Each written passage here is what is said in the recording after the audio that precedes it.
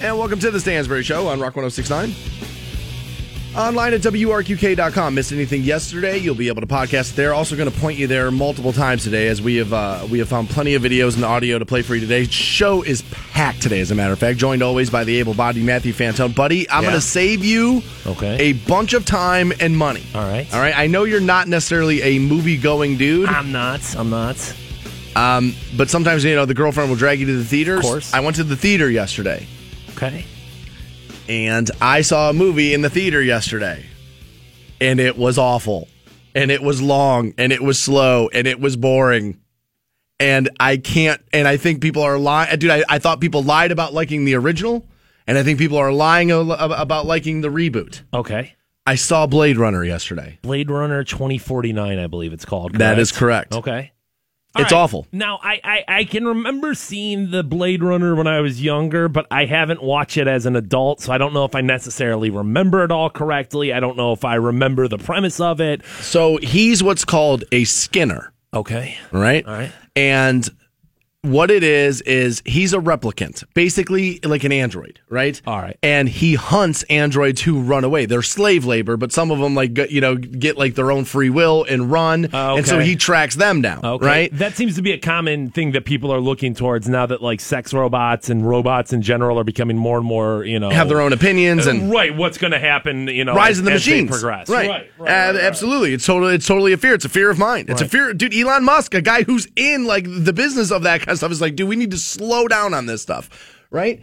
And so, I went and saw the movie, and I knew, my brother loved the original. Right. So, there'd be times when, my brother and my cousins would be sitting around, watching the original, but they're all, 7 years older than I was. So, it was different It was way before right, my time. Right. That movie came out in 1981. I was, 6. Yeah, I was going to say, I can remember watching it probably in the mid-'90s, and at 12, 13, I just don't think I understood it. Yeah. It was just something that was on. So, I had spent my entire life going, maybe I just didn't get it or whatever. So, 3 years ago, the original was on HBO for whatever reason, right? Okay. And so I was like, all right, well, let me sit down and watch this. Maybe I'll like it. And I was like, all right, well, the technology doesn't hold up.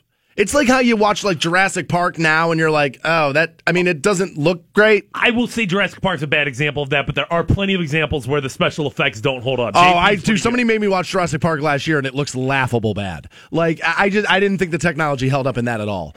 And Blade Runner, I feel very much the same way. I was like, all right, well, let me go see this new one. It's the technology will look good and everybody says it's a visual masterpiece, right? That's what the screen says. It's what people on Facebook is. It's a visual masterpiece, right? It was a visual turd. It was awful. It was 2 hours and 45 minutes of awful. 2:44, bro. And so I shut my phone down. I didn't shut it off. I powered everything down, turned all the silence on and all that stuff. What you're There's supposed to do, right? 3 people in the theater, but not it would have mattered, but whatever. And so, I'm in this movie and I'm like, man, I've been in here forever. I wonder how long it's been. So I reach into my pocket for my phone. I was like, oh my God, it's 2 hours. This, and I can tell by what's happening on the screen, they're nowhere near wrapping this up. Not wrapped up, okay. Right? And so I reach in my pocket again, and I'm like, all right, well, pull up IMDb, which is this movie database thing that you can download an app for, and it gives you all the info on movies and stuff. And so I look at the runtime, and I was like, and I said it out loud, and I didn't mean to, but I was like, you gotta be effing kidding me. And there's another guy in my row, I said all the way in the back, who's got 3 phones in his thing and didn't shut any of them down, playing on all 3. I think he was there reviewing the movie. I really do. I think he was one of those, maybe a guy for the rep or somebody like that. Taking notes? Yeah. Okay. He was definitely doing something like that. Okay. And he heard me and he looked at me and he was like, what? I was like, there's 45 more minutes of this.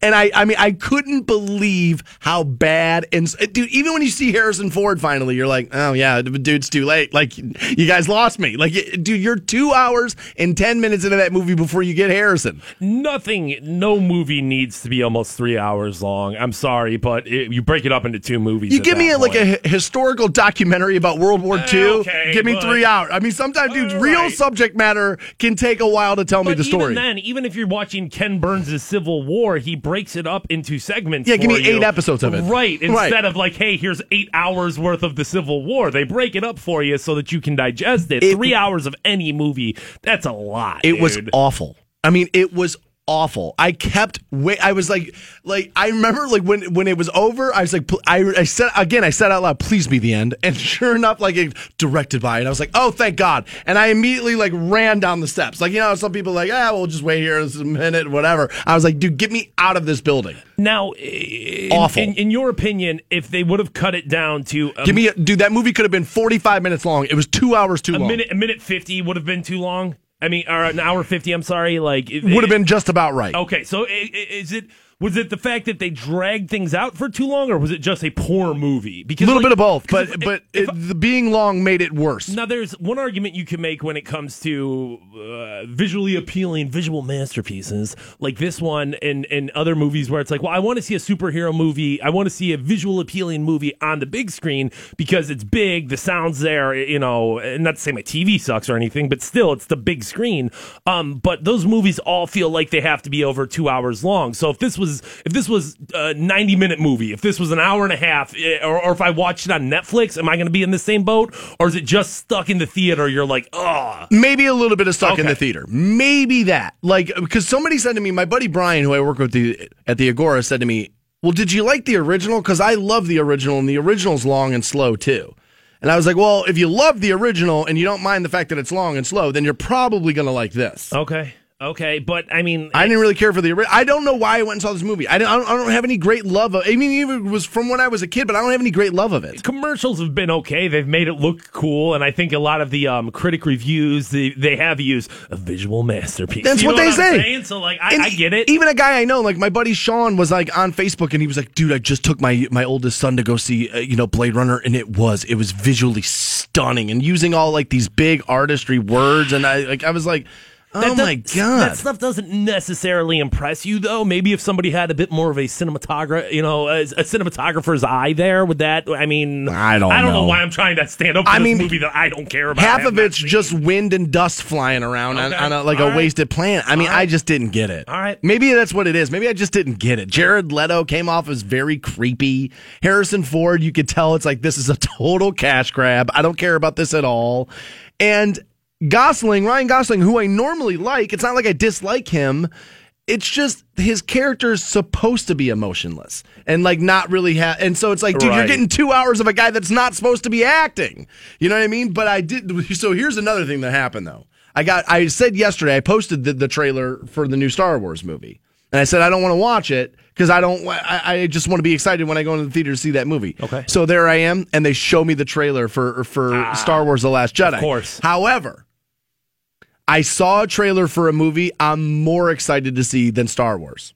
Really? Yeah. Oh, okay. Yeah. I saw a trailer for a movie I'm more excited to see than Star Wars. Actually, we'll give you that next on Rock 106.9. Rock 106.9. And welcome back to the Stansbury Show on Rock 106.9. We opened the program up by letting you know that I went and saw Blade Runner yesterday, and it was awful. It was so slow, so goddamn boring. I just couldn't take it anymore. Like I celebrated inside a little bit when the movie was over. I'm genuinely surprised you didn't leave. Yeah, it takes a lot for me to walk out of them. I think the last movie I walked out of might have been Cable Guy with Jim Carrey. Like, that might have been the last movie I walked out of. A while ago. Yeah. Like, it takes a lot for me to walk out of a movie. Like, normally I'll fall asleep. That's normally the move. And I thought yesterday, I was like, maybe just take a little nap right now. Paid $7 to sleep in the dark. You know what I mean? With the TV running. Whatever. But no, it was really bad. But I did see a trailer before it of a movie that I think I may be more excited to see than Star Wars The Last Jedi. Which is very surprising. Stansbury is a Star Wars enthusiast. Indeed I am. And I don't know what is coming out in the near future that's going to be more exciting than that. I believe that Disney has made a couple of really good Star Wars movies so far, but eventually what will happen is they will ruin it by going to the well too often and for too many, right? It will happen. So I'm kind of like bracing myself for that to be the case. So there I am yesterday, and before Blade Runner starts, they show you the previews, and I actually really used to like watching the previews before a movie started because they all used to be 30, 60 seconds. Now they're all 3 minutes. So by the time your movie starts, you're like, enough! Start the movie already! In the times of cell phones and sitcoms, why are we making things longer? Right, like movies and trailers, and why? Like, dude, just say the movie's name for 5 seconds and move on, dude. I don't get that. So over the weekend, I had actually watched something on HBO all about Steven Spielberg. Right. And I had forgotten. I was like, man, that guy had done some things. Like Spielberg, that guy, I mean, he's done some stuff. It's a decent movie maker, some people say. So I saw the trailer, the official long trailer of his new movie that he is directing. Because a lot of times, dude, Steven just kind of produces stuff and DreamWorks gets involved or whatever. But he's actually directing this movie, and it's called Ready Player One.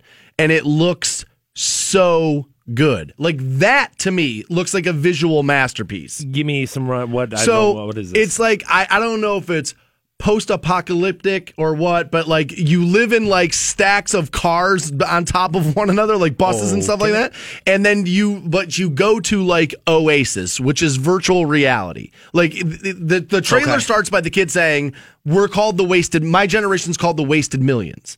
And not because we went anywhere, because there's nowhere left to go. And then he puts on the virtual reality helmet, and it's you're immersed in the games you're playing. But he was smart, and there's a ton of nostalgia thrown in it. In the middle of the trailer, and one of the games he's playing, you just see the time machine from Back to the Future whip around the corner and run down the street. So it's 60 is when the movie takes place, but he's they're throwing a bunch of nostalgia things in it, which are great. And so you're immersed into the video game you're playing, and it looks like movies and games kind of mixed together, but it's Spielberg, and the trailer, which is up at WRQK.com, looks amazing. Is this a family-friendly movie? Is this I think so. Okay. Yeah, I'm pretty sure. But I think it's a little, again, Rise of the Machines-ish. Be careful what you wish for with your technology-ish. I think there's a little bit of that in it, but it looks, if you haven't seen the trailer yet, it's up at WRQK.com, and it looks absolutely stunning. I was like, wow, that looks really good. WRQK.com. I'll head over there, dude. Honestly, I'll check that out. Yeah, Ready Player One. I guess the book was amazing. I didn't read it, but I heard the book was really good. The trailer was so good, I was like, well, maybe I want to read that before the movie comes out, because if the book's good, and people have told me that was pretty good, so I'm interested to see that. I am also interested for people to see this. Up online for you right now at WRQK.com is also a video of Eminem, who was apparently at the BET Hip Hop Awards and something called Cypher, which I don't know what that is. And he did this freestyle thing, and people are either lauding him for it, or now, you know what I mean, or people are really upset. And he says, F walking on eggshells, I came to stomp, he says. And he says, I'm not holding anything back. And he basically says this: as any fan of mine who's a supporter of his, talking about the president, I'm drawing a line in the sand. You're either for or against. And if you can't decide who you like more and you're split on who you should stand beside, I'll do it for you. F you. Right? So my first question is, what's his relationship with Kid Rock going to be like now? Right? Both from Detroit, both have been friendly in the past. You know what I mean? Be interested to see what goes on there. I'd be interested to see what goes on there. And also now, I find it very interesting because people like Ellen DeGeneres are out tweeting now going, oh my God, I love Eminem so much. It's like, well, you better be careful, right? Because remember all those years ago when it was, he's misogynistic. Oh my God, he's very anti-gay.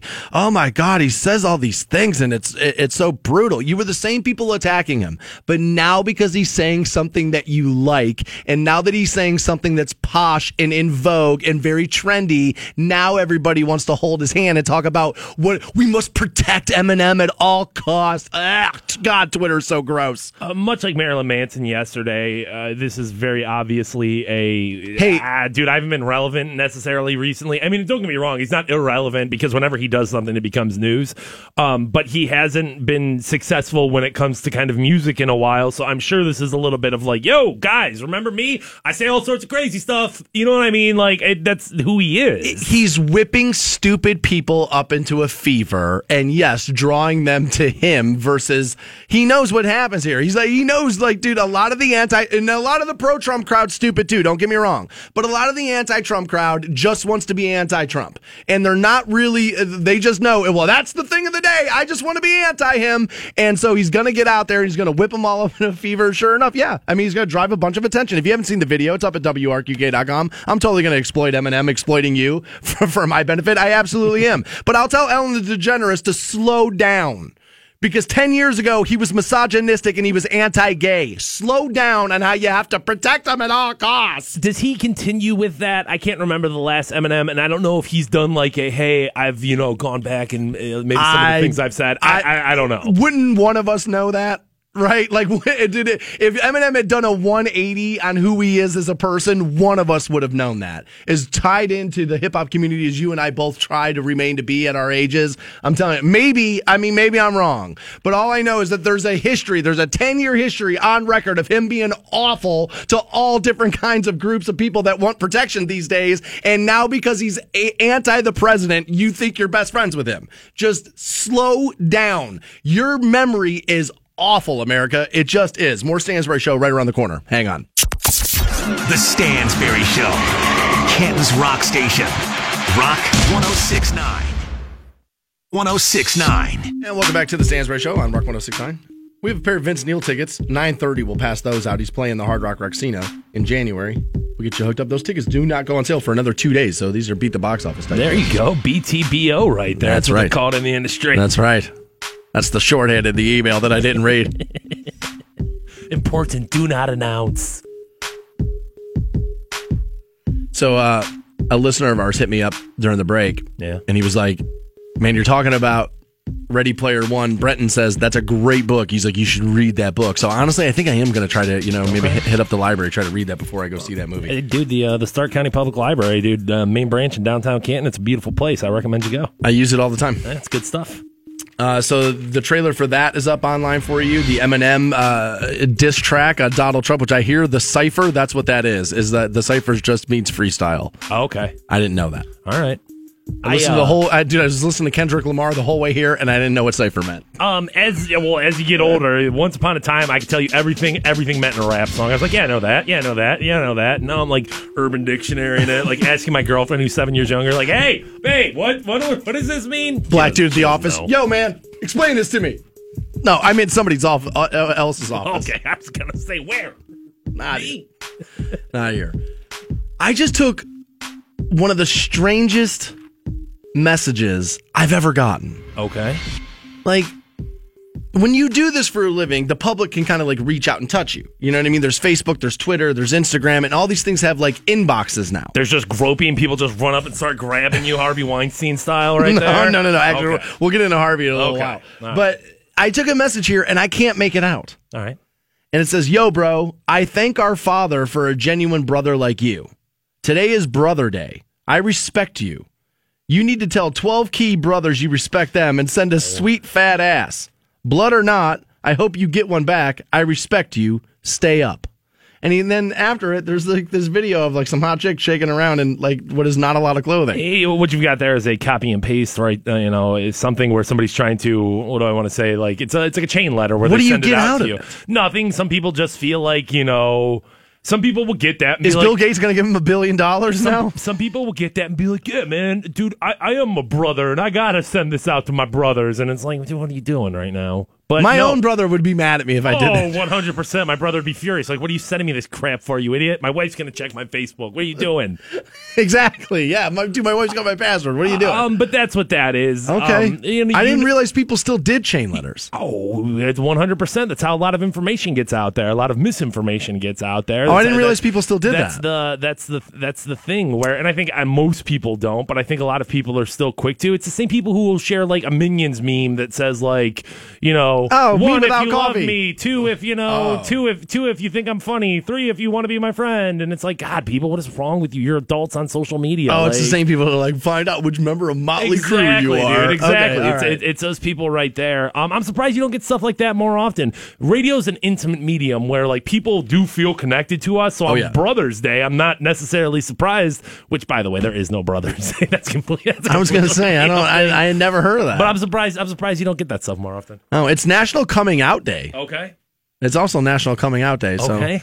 We'll find out at 9:45 if Fantone has anything he wants to share with the rest of the class. Considering how gay the imaging makes us sound, I mean, maybe we should. All right, well, 9:45, we're holding hands. We're elephant walking out of the studio. Did you hear about this? There's a Hollywood trend. I have to wrap this up quickly, but there is a Hollywood trend that I think is going to be started by these two.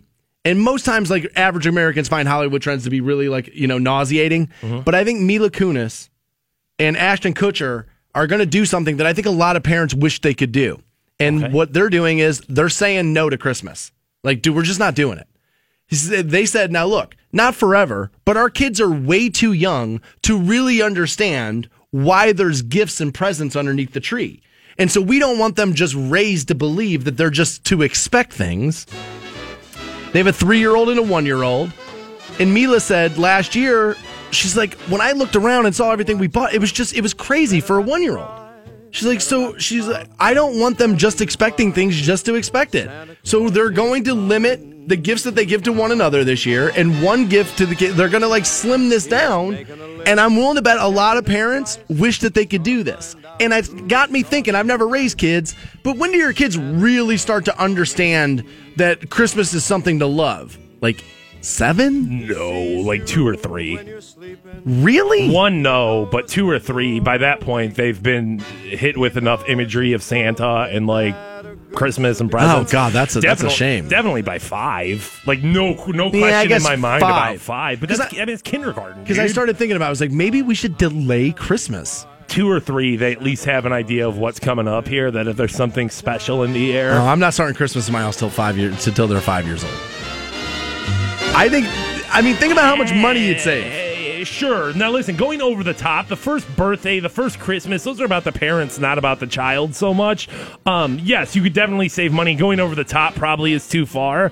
But I don't know. The mom wants to have baby's first Christmas. You know what I'm saying? Like, they do. And that's what it's more about than the kids that year. And like, listen, here's the things. You guys are rich. Like, this shouldn't, I give them no pat on the back of this here. If you're going to do this with your kids already have everything that they're ever going to need in their entire life. Maybe you do Christmas and say like, hey, we are buying presents, but we're buying presents for other people. Like, that's what that's the commendable thing. Ashton's a pretty good dude. Like, Ashton is pretty active out there in the betterment of other people. So I bet that there is something like that coming, and dude, he's pretty good about that kind of stuff. I'm sure he is. But for this in particular, and I hate him, but he is a good person. For this in particularly, I don't feel like this is like, oh, look at them, they're such great people.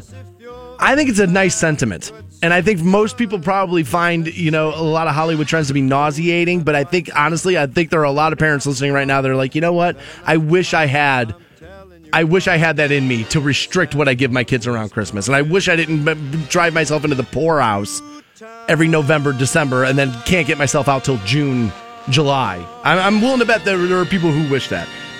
So people can say whatever they want about Trump, but what he wants, he gets, and the NFL just proved it. We'll tell you how next on Rock 106.9. The Stansbury Show. I have got to get in on this. Rock 106.9.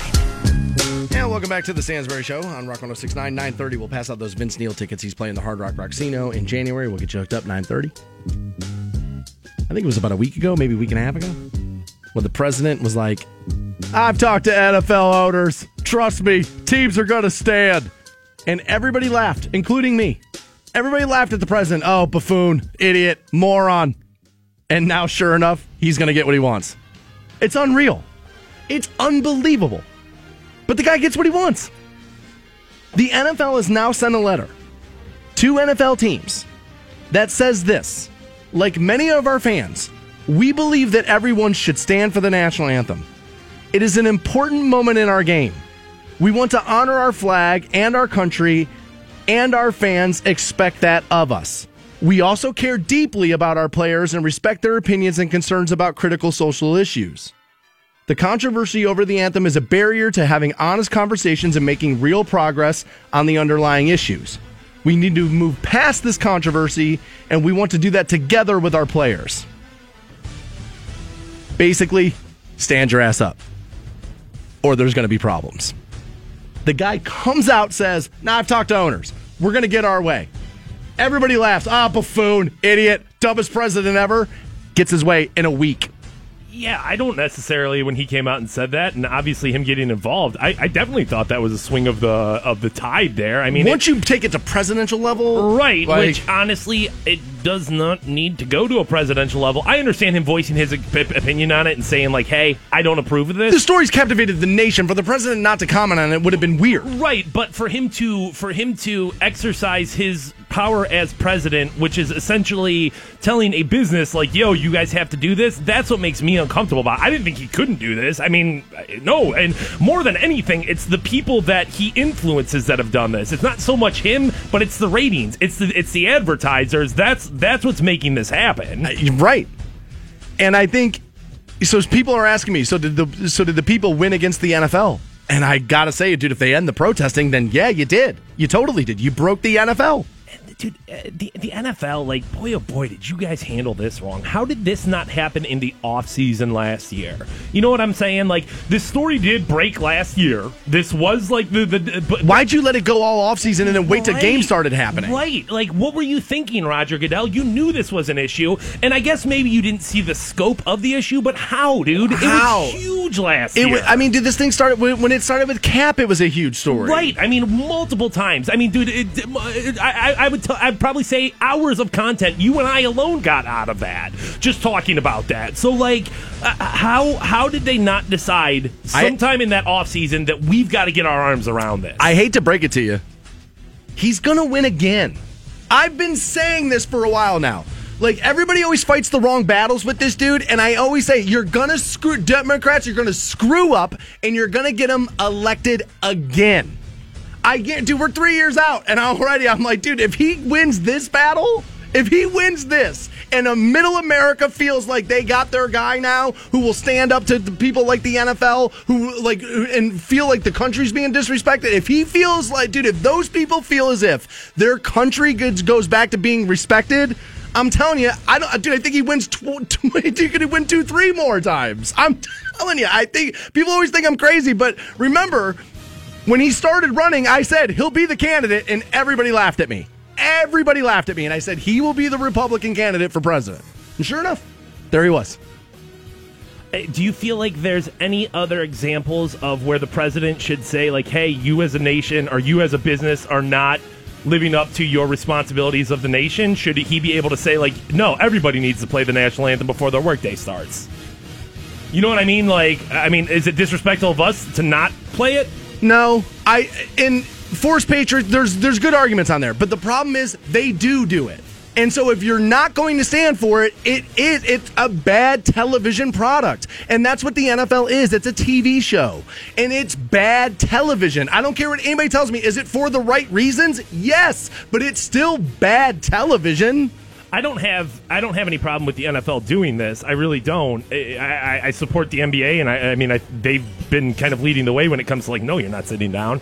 But the problem is that where does that line stop? If you can do this to the NFL, why can't you do this to other businesses? Well, he's not, though. Well, but he hasn't yet. So this NFL thing goes away, and he needs something else to distract with. He needs something else to, like, fire up his base and something else to prove that he's the protector of patriotism. Well, where does that stop? You know, a guy's telling me on Twitter that the owners aren't doing this over Trump. So it's not the fact that he uses his presidential power to do it. They're doing it because of the loss of money, and he's right. But what started the loss of money was Trump.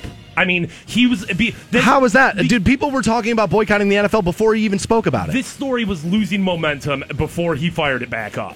What caused the hundreds of people as opposed to the dozen people to kneel?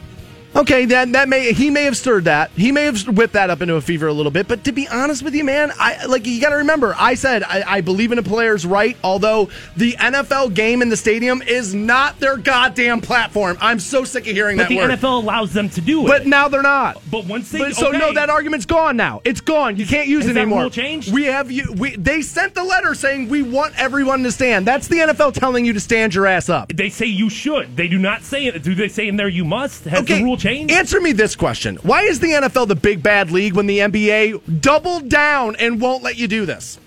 The NBA won't let you do it, and the NFL is, like, considered to be racist. Why is that? As far as they've established, you are not allowed to do this. So once you give somebody something, hey, you can do this, and then they start doing it, but you don't like the reasons, that's what the problem is. Well, can't you also, though, like, aren't we all adults? So can't Roger Goodell say, oh, I thought it was okay? But when it starts to, we are a business, like that's what we are, and when it affects business, sorry guys, we got to change our system. And that's why. Then what's the problem? Well, then why didn't you do that in the offseason? He didn't know. Sometimes things have to happen. Now he should know. For $14 million a year, he should know. I'm on that side. Okay? And but he didn't know how big this was going to get. And it didn't get bigger. It didn't get bigger until President Trump was a part of this. I don't understand why that's a problem. But if we're saying that President Trump had nothing to do with this, I mean, I think that does show that he did. Well, I think he did. I'm telling you what Twitter's saying. And Twitter's always goddamn wrong. Like I said, Twitter thought OJ was innocent. They would have thought OJ was innocent. Twitter's always wrong. I do believe he had something to do with this. And that's what I'm saying. His base is going to get riled up over this. And the NFL is going to lose because they handled this poorly. You bumbled it. Some guys kneeling, some guys standing, some guys with fists, some guys doing this. We're in the locker room. No, we're not. We're in the tunnel, but he's not. You bumbled it like a bunch of morons. You bumbled it from the beginning. What you should have done, NFL players, what you should have done is all around the league, got everybody together in the offseason, said, this is what we're going to do. The Friday before the first regular season game, we are all in our markets going to go stand outside of police offices and police districts until we get the conversations we want. Not kneel during the game. You made a mistake. You affected people on a level they don't want to be affected on. You could have drawn attention in a much more grown-up, professional manner, got everything you wanted, but you wanted to be babies. You wanted to do this way because you were pressured because of social media. It was foolish. You're foolish. Why do you think LeBron won't do this? LeBron hates Donald Trump. You know why he won't do this? Because it affects his money. And he's smarter than 90% of the NFL players. Because he wants his money. He's smart. That's why he won't do it. Because he doesn't want the loss of revenue. You screwed this up. And now I think we get what I said a month ago we might get. Now we get players boycotting, and we get a scab season, and we end up better. Because we end up with NFL athletes who appreciate the multi-million-dollar checks they get. I get that there are real issues. They're protesting over very real 100% issues. But they're doing it wrong. You can't deny that. You're losing. Forward. How are you not doing it wrong? You lost. You got to move things forward, and somewhere along the lines, like you had to take the ball and run with it. And I mean, I will agree with you 100% that you didn't accomplish your goals, and it is going. You didn't get close. Your platform is going to get taken away from you. So it'll be interesting to see within this next week and before they have this meeting, what happens on Sunday, what happens on Thursday, like what happens in. I think you see high level players sit and not play. I think you see the Michael Bennett's of the world, the Richard Shermans of the world say, you know what, I'm not playing. I think they do. It'd be interesting. I think we end up with a scab season, to be honest with you. This is also an important distinction. All Trump really said is that he wishes an owner would fire someone. I mean, it's not like he came out and said, this is executive law now, like you're going to do what I said. He just said what he would do. I just think that when you're president, sounding off on something's one thing, but he said it repeatedly and so many different times. It's just I think there's responsibility there of dude, you got bigger fish to fry. Oh, for sure. I mean dude, yes, he's got a country to run. And we're talking about all right, this is the victory that his base is looking for, and it's well, dude, I mean, he gets what he wants, except for repealing and replacing Obamacare, right? Right. Well, so dude, this bigger fish to fry. Well, this is what he problem. wants. This is what he wants. Dude, he's not interested in doing all the things he said. Dude, he's interested in being elected and being president. He's not interested in... Dude, there are... Much like guys on the football field, there are guys who like what football will give them versus liking playing football. Josh Gordon was one of those guys. Actually, we'll play a lot of Josh Gordon audio 8 o'clock. And I think Trump's one of those guys. He's more interested in what the presidency can give him versus what he can do while being president. I totally agree there. We agree there. We voted for the same person. But when it comes to issues like this, and this is how America picks presidents, bro. I mean, dude, Bush got elected twice because people wanted to have a beer with him. This is how these guys win. This is why I said Kasich would never win, because he has no personality, none whatsoever. None. He's a blank chalkboard. But, dude, Trump says one thing, and now, Jerry Jones is yeah, dude, I'm going to bench players and, things like that. I'm just telling you, dude, what he wants, he gets. It's interesting. It's very interesting. It will be interested to see what happens out of these meetings. I think players sit. I really do. If they're strong in their convictions, I guess that's my overall point. We're going to find out who's strong in their convictions and who isn't, and who was false flagging. We're going to find that out very soon. More Stansbury Show right around the corner. Hang on. The Stansbury Show. We may not be a global epidemic yet. On iHeartRadio. This is a dream come true. 9. Welcome back to the Stansbury Show on Rock 106.9. Should make you aware of this. that Rock 106.9 presents the 2018 iHeartRadio Alter Ego Show, an alt-rock show for music fans just like you. There it is. We're going to announce the lineup and let you know how to get your tickets to the show Tuesday. That'll be 9 a.m., right in the middle of New Tour Tuesday. They're probably going to stop the show and have Nikki Sixx talk to you for 6 minutes and just yell, Green Day, Incubus, Stone Sour, and in the back tell you everybody's playing. I have no idea if any of those bands are playing it. Don't hold me to any of those. They did not give us any information. None. Rightfully so. We would have spilled it for sure. We will be passing out tickets to the 2018 iHeartRadio Alter Ego Show. I'm just happy because I've been a little critical. I love the iHeartRadio Music Awards and like all those stuff, and people love winning that stuff. And sending people to Vegas is a totally good idea. But when I still have the artist list here from the last one up in the studio for some reason. That right there sums up Rock 106.9. But it's like Coldplay, The Weeknd, Chris Stapleton, Pink, 30 Seconds to Mars, Almost Rock Band, David Guetta, Harry Styles. There's like no rock bands, and I've been critical of that. And so I like the fact that they're like, you know what?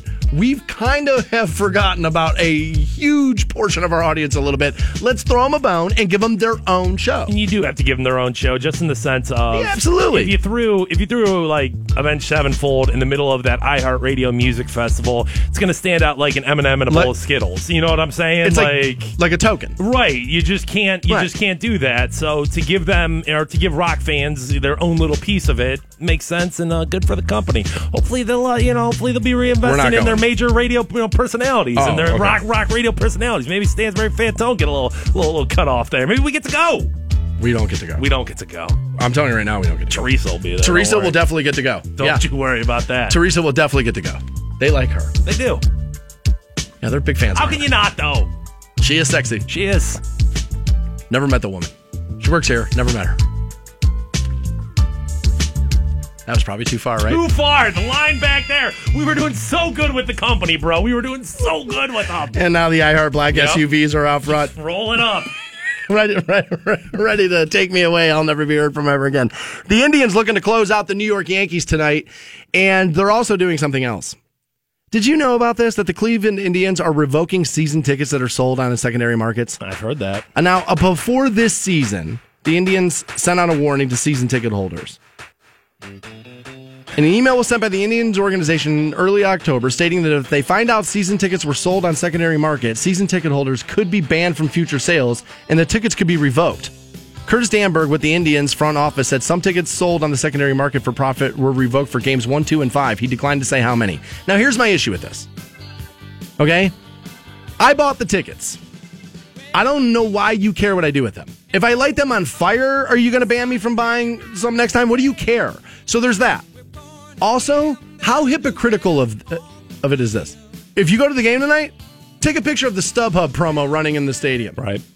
If I watch the game tonight, right, cheapseats.org or SeatGeek or one of the 1,000 secondary markets are going to be all over that television broadcast. So you'll take the money from the companies who I'm going to do this with, but you're going to punish me from contributing and using one of your advertisers. And you allow this to happen the rest of the year. I mean, it's if I'm a season ticket holder and throughout the summer, I'm like, well, dude, I can only make it to X amount of games. I can sell Y amount of tickets to my boys. I can sell them to people on Craigslist. I can sell them to people on StubHub. Oh my God! I can sell them a million different ways. My job's making me move to Iowa, and I'm not going to be in town. What do I do with these? I spent thousands of dollars. What do I do? Right. I don't get this. I mean, I understand as an organization, you want to make it as Indians friendly as possible at home. You don't necessarily want Cubs fans. You don't want Yankees fans. I get that. It's on you then when you release ticket sales to not sell to brokers. Because tickets sell out to events because you sell to brokers immediately. And then now you're telling people not to use them. And I get there should be an incentive there, but I just feel like this is way overstepping the boundaries of when I buy a product, it's my product. And like you said, if I light it on fire, if I choose not to go to the game, if whatever I want to do with them, who are you to tell me no? The hypocrisy in the fact that they'll take money from the secondary ticket marketers and then tell people not to use it. That would be like me saying, like, dude, every day on this program, you hear probably, I think it's twice a day, you hear me say, for my friends over at the Wacom Auto family. Right. On the Wacom Auto Mile, West Tuscan Lincoln Way. Right. That'd be like you driving to the radio station after buying a car from Wacom and me smacking you. Right. That's what I do. Like, that would go against my business interests. That would be Wacom removing Rock 106.9 from the radio. You know what I'm and saying? like blocking that's exactly. that's a better what it is. analogy. And like, dude, that's just... Which, by the way, Craig, start putting Rock 106.9 on all the radios on every single car you got out there, buddy. Do me a solid. But this is I understand the intention, but I don't agree with the methods here. No, because what they're trying to do is they're trying to look like they're getting the back of their real fan. And no, they're not. To get the back of your real fan, to get the back of the guy who went out and bought season tickets, then for hand out thousands of season dollars, tickets at the Sokolowski's line. Don't sell them for $300 online. Let that guy pay for his summer's worth of fun in one game. Right. If I can sell my tickets for $3,000 and I can get a Yankees fan to buy my tickets for $3,000 and pay off my season tickets, how's that not looking out for the fan? I remember last year during the World Series, I said to people, dude, I would totally sell tickets. And people were like, you're a traitor. How dare you? You're not a real Ohioan. And I said, no, what I am is a guy who would want to pay my mortgage and my car payments with one ticket. I mean, 7,000 are the top tickets that I've seen today. 7,000 for tonight. For top tickets for tonight. an ALDS game. I'm sorry. Like, now maybe it's because I've been to ALDS games, I've been to World Series games, I've been to NBA Finals games, I've been to, AFC Championship games. I've been very, very lucky and blessed with the live event amount of stuff I've done in my life. Like, I really have. And sometimes I forget that. But still, $7,000? Dude, I'm embarrassed to tell you how many months I have to work to make $7,000. $7,000. Now, granted, you probably bought those tickets for $700, but still, dude, that's one hell of a Let's say $6,500 you make. Your wife will kill you if you don't bring $6,500. Pretty good there. Right.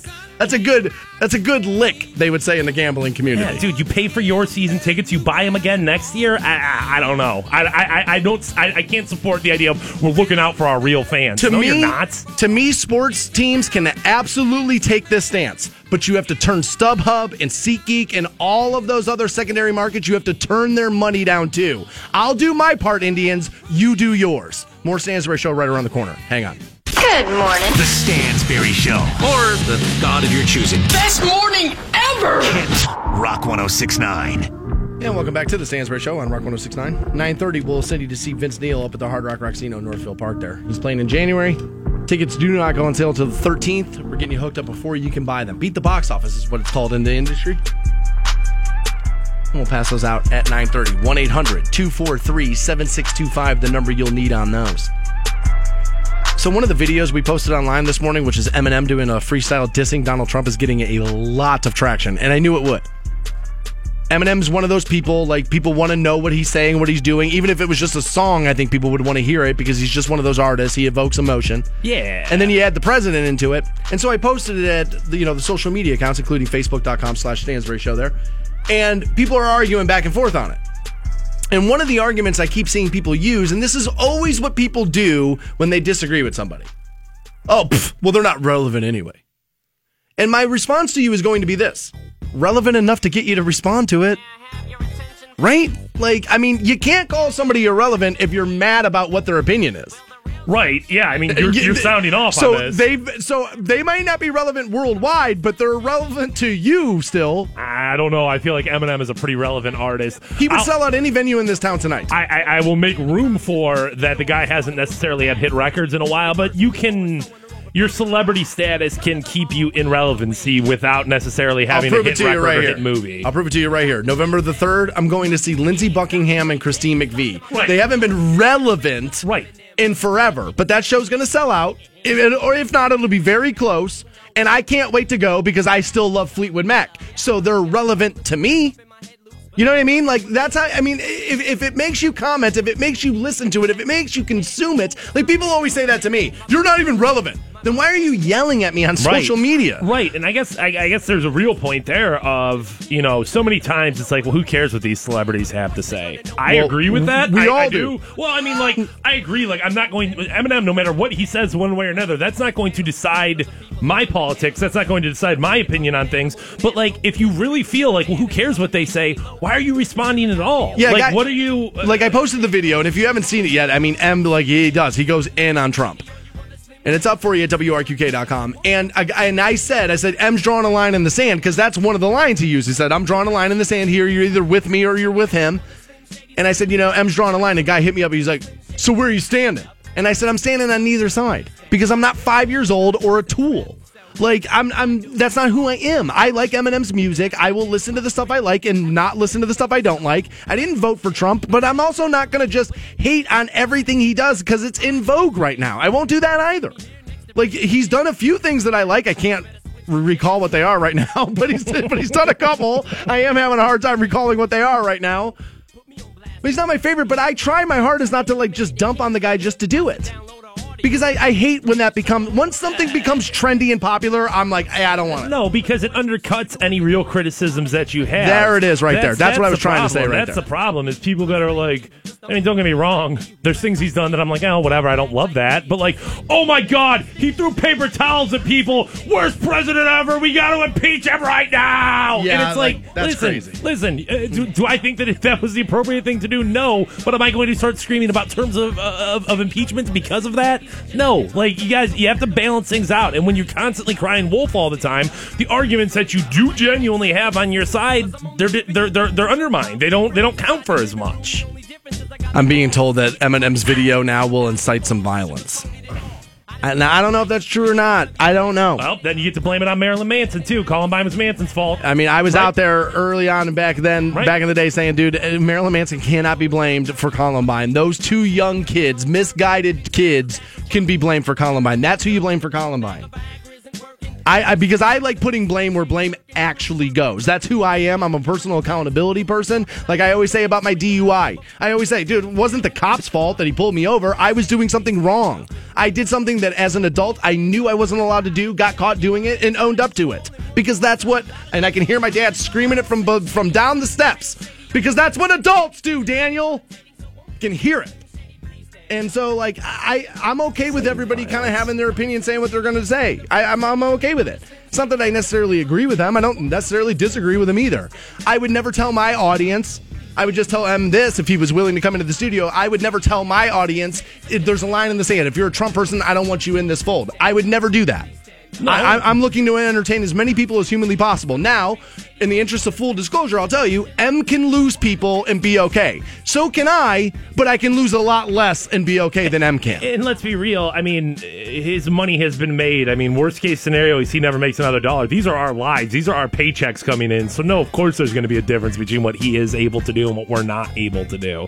And here's the thing is, I don't want to draw that line. I don't. For his libtard and his but no, I don't want to draw that line. You can either agree with 100% of what I say or absolutely none of it. That's ridiculous, dude. That genuinely is. Both sides. Because wouldn't I have to go back through 15 years worth of records and be like, man, I'm standing next to all this misogyny. Man, I'm standing next to all this anti-gay stuff. Man, I'm standing next to... I mean, dude, M has been on record. I mean, dude, he was attacked his entire career for being a misogynist, like, and an anti-gay person. The dude has made millions and millions of dollars based on saying inflammatory things. Like, that's who he is. That's what he does. So why are people surprised that this morning, like, oh my God, I can't believe that he said something that is going to get America riled up? As a matter of fact, I can't believe the left's not attacking him for, like, geez, M, where you been? It took all of this, like, where you been? It's more than anything, and somebody tweeted this at me. The most offensive thing about all this is that people are saying that this was a freestyle. There's no way this was a freestyle. Dude wrote this, no question. Okay, that's fair. That's fair. My favorite comment was the guy telling me, man, people are really dumb. It doesn't even look like Eminem. Like, a guy doesn't think it's him. Oh, okay. All right. If you haven't seen the video, you should check it out. It's at WRQK.com. It's also on our social media platforms as well. At Stansbury Show's how you follow me. At Fantone's how you find him on Twitter.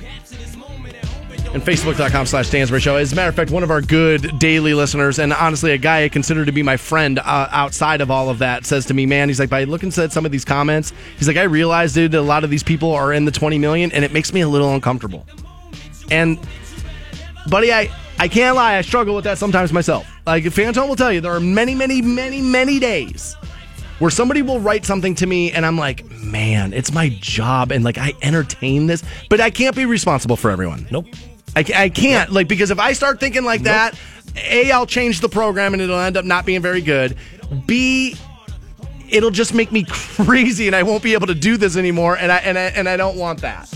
I get what you're saying, and buddy, I'm more on your side than I'm not on that.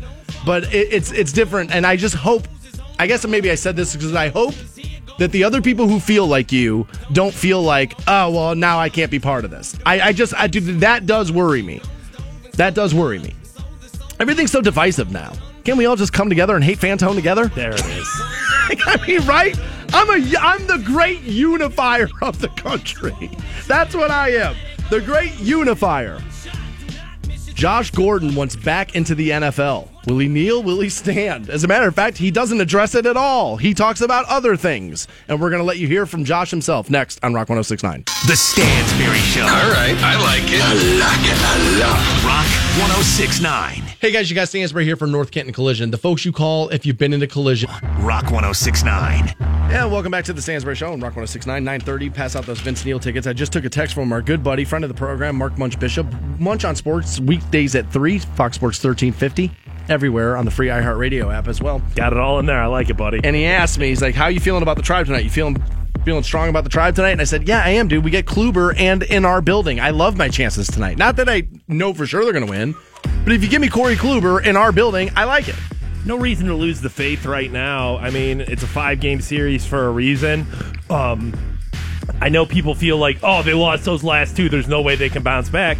Well, the Yankees lost 2 in a row, and they bounced back, so it's certainly possible. The Indians just have to get back to who they are. I mean, like, over these last 2 games, there are anomalies in the sense of, like, you know, that first game, Kluber crapped the bed, as did almost every other pitcher that went out there and did something. And then you got game 3 where they just couldn't get the bats going. If they just return to who they are, they'll be fine. I agree. I don't know if they'll be able to, but you know, hopefully Tito's got them ready. You know, I just read all over Twitter yesterday, fire Tito, he's mismanaged this entire series, he's done this, he's done that, and it's like, guys, what?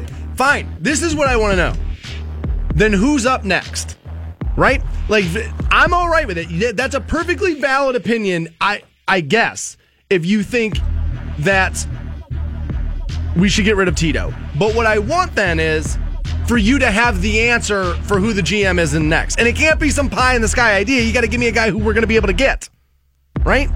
If you can do that, then your opinion can be we get rid of Tito. But, I mean, guys, he's considered to be, top 3 managers in baseball for sure. You can have whatever opinion you want to in life. It doesn't make it right. No, you're going to be wrong. No, right. Your opinion can be wrong. And to say that... Mine's wrong a lot. To say that Terry Francona is an equality player. I mean, dude, it was a week ago, 2 weeks ago, Munch Man, tell us about how much Terry Francona has his team fired up. And we're like, oh, yeah, brother. And it's just like, come on, man. I just don't understand how 1 week to the next, we're such a wish-washy fan base. We really are. Yeah, it's ridiculous. And another fan base that can be wishy-washy is the Browns fan base. Yeah. And one of our best players in recent history was, of course, riddled with problems. And I don't mean to laugh because addiction is not, ultimately, at the end of the day, is not funny.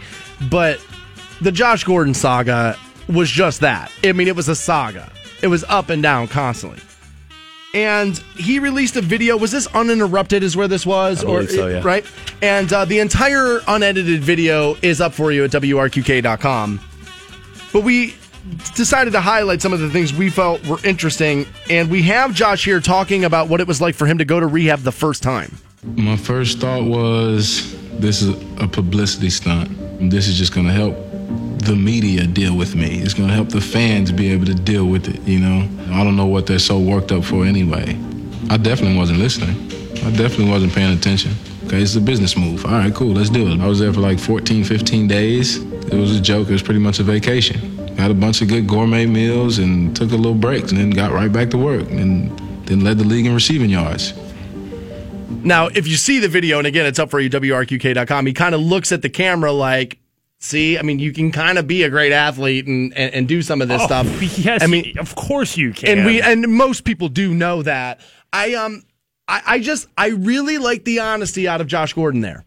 I like it. I like the fact that he just told you, look, it was a publicity stunt. I knew it was going to be the right business decision for my career. I knew it's what the league kind of needed me to do, so I went and did it. We do have him talking about him hitting his ultimate rock bottom, though. I want you to take a listen to that. I found myself around the city of Gainesville just wandering, looking for a drug dealer, looking for people on the street corner, whatever smelled like weed, somebody that looked like they had something, asking random people, knocking on like smoke shop storefronts, seeing where I could find some stuff at. I was just looking for something, some type of relief. I was walking down 4 o'clock Boulevard around like 11:30 or something at nighttime. And that night in particular, I couldn't find anybody with drugs. And I just began to have a flashback and remember all the negative things that happened in my life that transpired, like what led up to this point, how did it get this bad? Like, it's so dark out here, I'm all alone. What the hell am I doing? I was scared. I was scared for my life. And then just something clicked in my head at that point. It's like, man, you did it again. It's like you're willing to throw away everything you ever worked hard for, everything you ever had out of life. It was so strange, but I just had a desire to stop. I had the desire to get help, invest myself 100% into whatever was going to help save my life. See, I like that too. I like that part right there too, because he says, you can hear him think about it, and he chooses to say life, which is the more important than career. Right. And so, like, if he's honest there, and if he's being honest, like I think he is, he notices, like, my life's more important than my career, and I think that will help keep somebody sober. I say it all the time on the show, working with an addict for 10 years the way I did, 8% of people who try to get sober stay sober. 92% of people fail. It's just 1 out of 8 make it. It's, like, crazy, the numbers. I think it's worth noting that, like, you're a millionaire at this point, Josh Gordon, and an elite athlete, and the top of what your profession is. To be walking around through like the streets of, what was he talking about? Gainesville. To be walking around just randomly looking for drugs. Like, I don't know if anybody's ever been in that situation, but it's not a situation that you want to be in. Not a situation for you as a millionaire, as an athlete. Like, dude, that's a desperate spot right there where you're just randomly asking people, yo, do you have drugs? I mean, honestly, I'm glad I've never hit that. Always start with the busboy at the restaurant. Always. That's where you start, Josh Gordon. We also have him talking about what it would be like to come back, or him coming back. We have some honestly, quotes on the whole experience has been humbling, and it's humbling every day, brutally so. A dose of reality for sure, man. When you're put in a position to be constricted, socially, financially, just all resources exhausted. The ego is diminished to just about nil. The only thing I know I have to go off of, but is my faith, family, and my ability with football. I need to live out my amends, try to make right for all my past transgressions and mistakes, and show and prove that I could be a better person, a better man. Somebody that's accountable, reliable, because I know what's on the other side of that, Given opportunity, I believe I could prove my worth. We're letting you take a listen to some Josh Gordon from, I believe the video was originally posted to @Interrupted, and it is also online for you, WRQK.com. We also have a little bit of sound on basically his state of mind where he is right now. Well, I think it might be therapeutic for me to just talk about it. I'm in the position I'm in now. I'm grateful for it. I'm able to give this message and this opportunity for people to learn from my mistakes and for me to tell them my story. So he is the first player in NFL history with back-to-back 200-yard games. Unbelievable. Unbelievable. He's a freak of a talent. There's no doubt. The next question out of the audience is going to be this. Would you take him back now? Absolutely. You're 0-5. You're decimated at wide receiver. You have quarterbacks who probably shouldn't be in the league. You need all the goddamn help you can get. Under perfect circumstances, do I want Josh Gordon anymore? Probably not. But these are less than perfect circumstances, if we're going to be honest about it. I absolutely take Josh Gordon back. Yeah, I can't argue with that. You get burned so many times by somebody.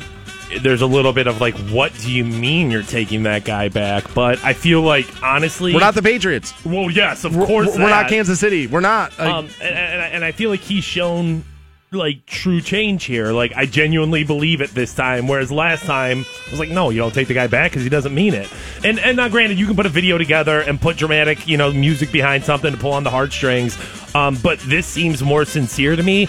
And if the Browns don't take him back, what's going to happen is he's going to sign with the New England Patriots and he's going to win a Super Bowl, dude. It's going to happen. Steelers, maybe. And I did this purposely. I didn't play you my favorite part of that whole interview. And it's the part where he admits that Johnny Manziel and he, that day they were late to that game, when I was on the air saying, dude, these guys were getting hammered together and it's a mess and you know it. And people are like, you're a hater. You're a Johnny hater. No, Gordon full on admits. We were out all night partying, doing all kinds of drugs, and we couldn't make it.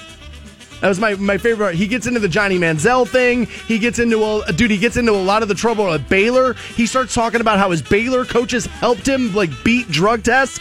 All kind of stuff Josh Gordon gets into. The rest of that audio and video can be found at WRQK.com. Fantone, I have a list of work phrases everybody hates hearing in the office, and our boss uses a lot of them. We'll fill you in next on Rock 106.9. 106.9. Welcome back to the Stansbury Show on Rock 106.9. You're about an hour away now from getting hooked up with Vince Neil tickets. He's playing the Hard Rock Rocksino, Northfield Park. And we're going to get you in before you can even buy those. They don't go on sale until the 13th, 10 a.m. We'll get you in a little early.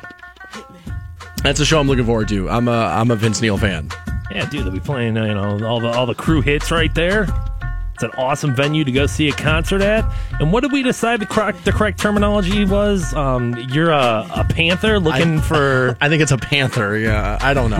Looking for a puma, I think is what it was. Looking for a panther? I don't know. The audience... Because Fantone kept saying to me... It's like, there's going to be a lot of cougars at shows like that. And I was like, well, I want a cub. And then people were like, dude, that's what older gay dudes call the young gay dudes that they bang. And I was like, well, I don't want to be one of those. Not that there's anything wrong with it. You got to give every disclaimer in the world now. But I'm just, I'm a straight person. Right, right. I get that. Nobody wants to have sex with people they don't want to have sex with. So agreed. Don't do that. That's the last thing I would want to happen to you, That's where we're drawing the line. Right. Adults who agree to do it together. Right. So I don't want that to happen to you. But what was it? Was it an ocelot or what was it? I don't remember what jungle cat you were. I think it's I'm looking for a puma because that's the young cougar. Okay. I don't know. All right. Who knows? And I remember saying that day, I don't know what I want. I have no clue what it is I want. So I have a list here of phrases that are constantly used in the workplace that we all hate and wish our boss would stop using. Okay, I can't wait to get into it because number one, you're right. Our boss is the buzzword dude. Oh, dude, radio's the worst. They'll every 90 days they'll get all the programming management together and they do boot camps. And then they all come back and they're all energized about turning it around. And then it's just lingo. It's like some 23-year-old idiot with a PowerPoint said this to you 20 minutes ago and now it's gospel to you. There's a new business downtown Canton. I walked by it yesterday because me and my girlfriend had dinner at Napoli's. Oh my God. So dude, how good is Napoli's? So good at Napoli's. But they are a marketing business company. Thanks for the invite, Dick. So they have all of these buzzwords outside. Oh, yeah. All these buzzwords outside their window. And I just looked at my girlfriend and I'm like, dude, they're going to be closed within 6 months. If this is what you're doing, you're going to be closed. So here's some of the ones that are running around workplaces all over America that people hate. Powwow. Okay. Says they say here, make things simple for yourself, especially since the term can be seen as culturally insensitive. Just say meeting instead. And powwow, much like sitting Indian style, I'm guessing, that's now crisscross applesauce. And so I'm willing to bet, which that doesn't even make any sense. So I would imagine that powwow is going to get, especially dude, right? With the whole Chief Wahoo conversation, which by the way, not talking about that. No, dude, boss man hated that. But I would imagine some people are going to say, dude, maybe you shouldn't say powwow. I have not heard that yet. Just wait. Right. We're just getting to it. But you've got that. You've got an Indian rug burn. You've got Indian giver, a couple of things like that. And here's the thing: is whether you disagree or agree with is it offensive or not. When you're at work, it's best to err on the side of caution. Right. Dude, do you want to go to HR and get fired or no, not? You don't. So just don't say that. Another one people hear, these are phrases in the workplace that you hate, and this one's really big in the radio business. Really big. We use it all the time. Move the needle. And they say, really what you should just say is make progress. Really what they're saying in this list of things is that, what these phrases are, and I say this to my boss all the time and he gets so mad about it, is that buzz phrases for middle management is baby speak. That's all it is. You're just using these things to like spin us in circles so we don't think about the entire meeting about how your idea is bunk and not going to work. That's all it is. Yes, I mean it's trying to essentially like confuse us a little bit, excite us a little bit, and just like all right, motivate. I'll say these things. I'll say these things, and then they'll stop asking questions. And exactly. Okay. I'll just keep running them in circles. Okay. Another one here is run it up the flagpole. People are, instead they say use pilot test, focus group, or say let's present the idea tentatively and see if it receives a favorable reaction. But isn't that just saying run it up the flagpole just longer? Yeah, why? So like run it up the flagpole isn't one of those things that really bothers me. I guess it would be like, why weren't we running anything? I mean, but they're terms of speech. I mean, like, yeah, like it's not exactly.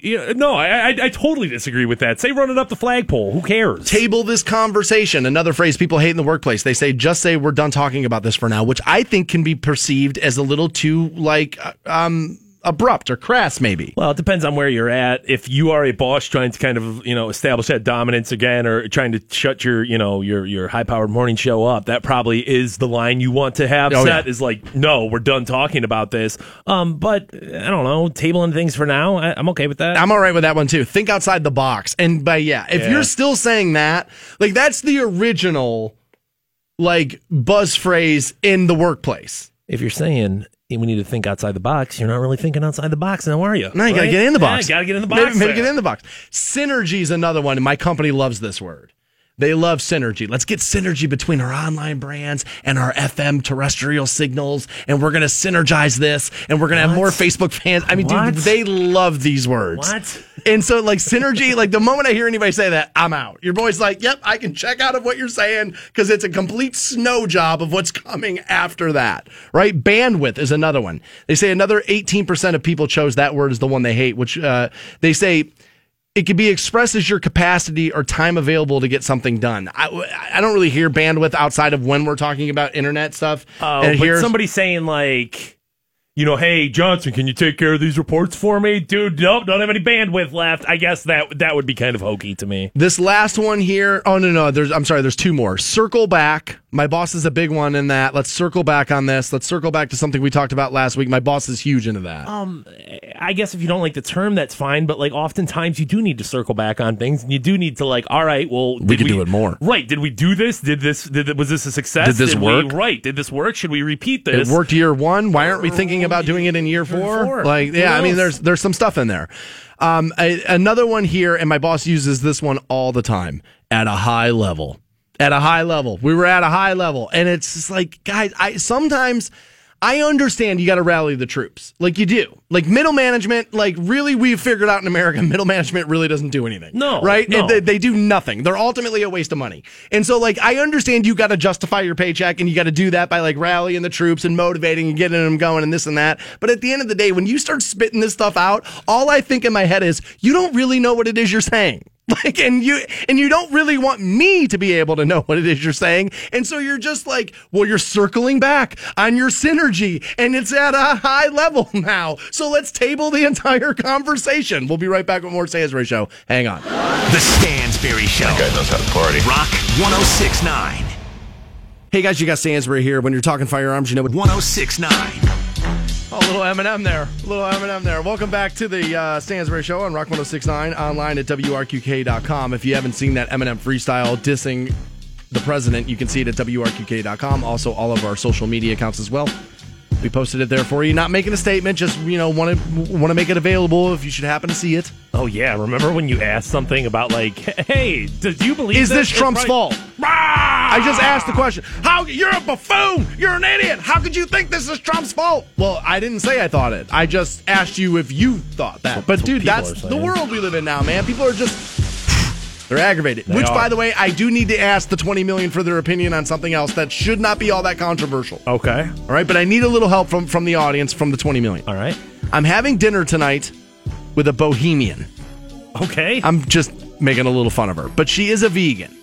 Okay? Oh, yeah. And I don't know. I want to be able to go and enjoy dinner, and I want her to be able to have vegan options on the menu so she doesn't feel like, geez, this guy asked me to go to dinner with him, and now, like, I can't eat anything here. Okay. Although, even though she asked me to go to dinner. But anyway. Okay. right? So like but she's coming here. She's coming to Canton. She doesn't live here. She's going to come here. We're going to have dinner. And I'm just like, I want to accommodate her the best way I possibly can and still not feel like I'm miserable and going to pay for dinner and like hate what I'm eating. If you, well, first and foremost, I think both, myself, the 20 million, and more than anyone. This is a woman I've been out with multiple times. Okay, so this is not somebody new. you have a history with? Okay, Yes. I'm just checking up, want to see if there's a possible future Mrs. Stansbury in the equation. I don't know about all of that. All right, but a little something, there's potential. I like it. I do. But the best place, hands down, dude, that you can go, everything on their menu is available to be made as a vegan style. They also have a vegan menu, is basil. Dude, that's the winner. Oh, yeah, I've taken her there before. She likes basil. And if you're looking for somewhere else, there's this place up in North Canton. It's called BAM. And that's like, it gives you a bunch of different vegan options, but there's also non-vegan options. Here's soul pie's good. Yeah, soul pie's an option for you as well. And so I mean, like, I think most places are going to have at least something, but if you're going for like, hey, this is specifically vegan, I feel like I don't want that because I want to be able to eat. No. I mean, those places all have both options. Okay, all right, yeah.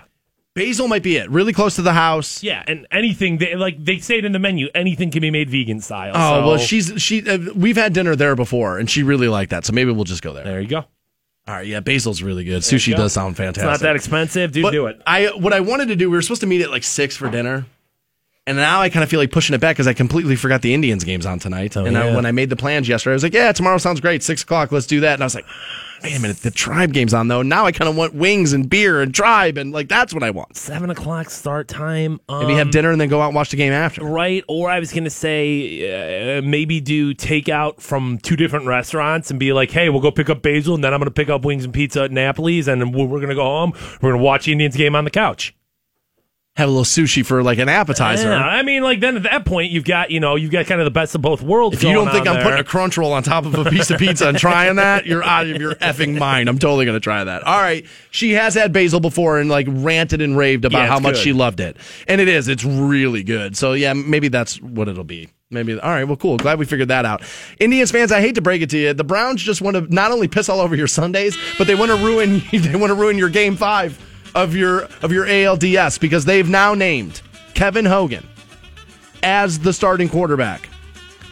I believe this is Hugh Jackson. I'm reading now from Cleveland.com. Says, I've made the decision to start Kevin this week. We've liked what Kevin has been able to do within our offense, and he's been in there, and he will start on Sunday because that's what we feel is best for our team at this point in time. Now, I'm going to stop right here, and I'm going to go back to the preseason when they won 4-0, I think it was, right? And I said, I think that equates regular season wins to 1-3, not 3-1.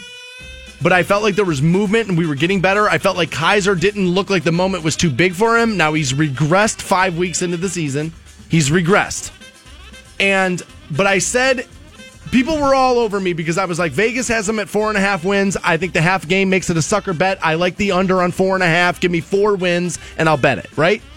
And people were all on me. Oh, they're going to win 6. Oh, they're going to win 7. Oh, you're an idiot. They're 8-8. They're so good. They're so talented up and down this roster. And I was like, no, they're not. No, they aren't. Right? And I said, if you want a successful Browns season, what is it? Give me Kaiser all year, upright, doesn't get hurt, and he's a solidified starter all year. That failed. I said, give me Isaiah Crowell at 1,000 yards rushing this year because the offensive line is second best in the NFL.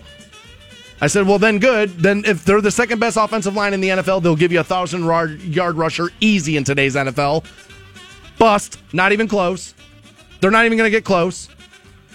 And I said, you win the 4 games. They're not even going to get close. No. So the 3 things I thought that they needed, which were very low bars for a successful season, they can't even get over that. This team is a mess. I wanted to be optimistic this year. I did. But I told people by week 5, week 6, I'm going to be sitting in here saying I told you so, and here we are. I told you so. Essentially what you're seeing right now is a dumpster fire. Well, yeah. But what is really proven to me today by the announcement of the starting of Kevin Hogan, number one, the Deshaun Kaiser era is over. There's no way you come back from this.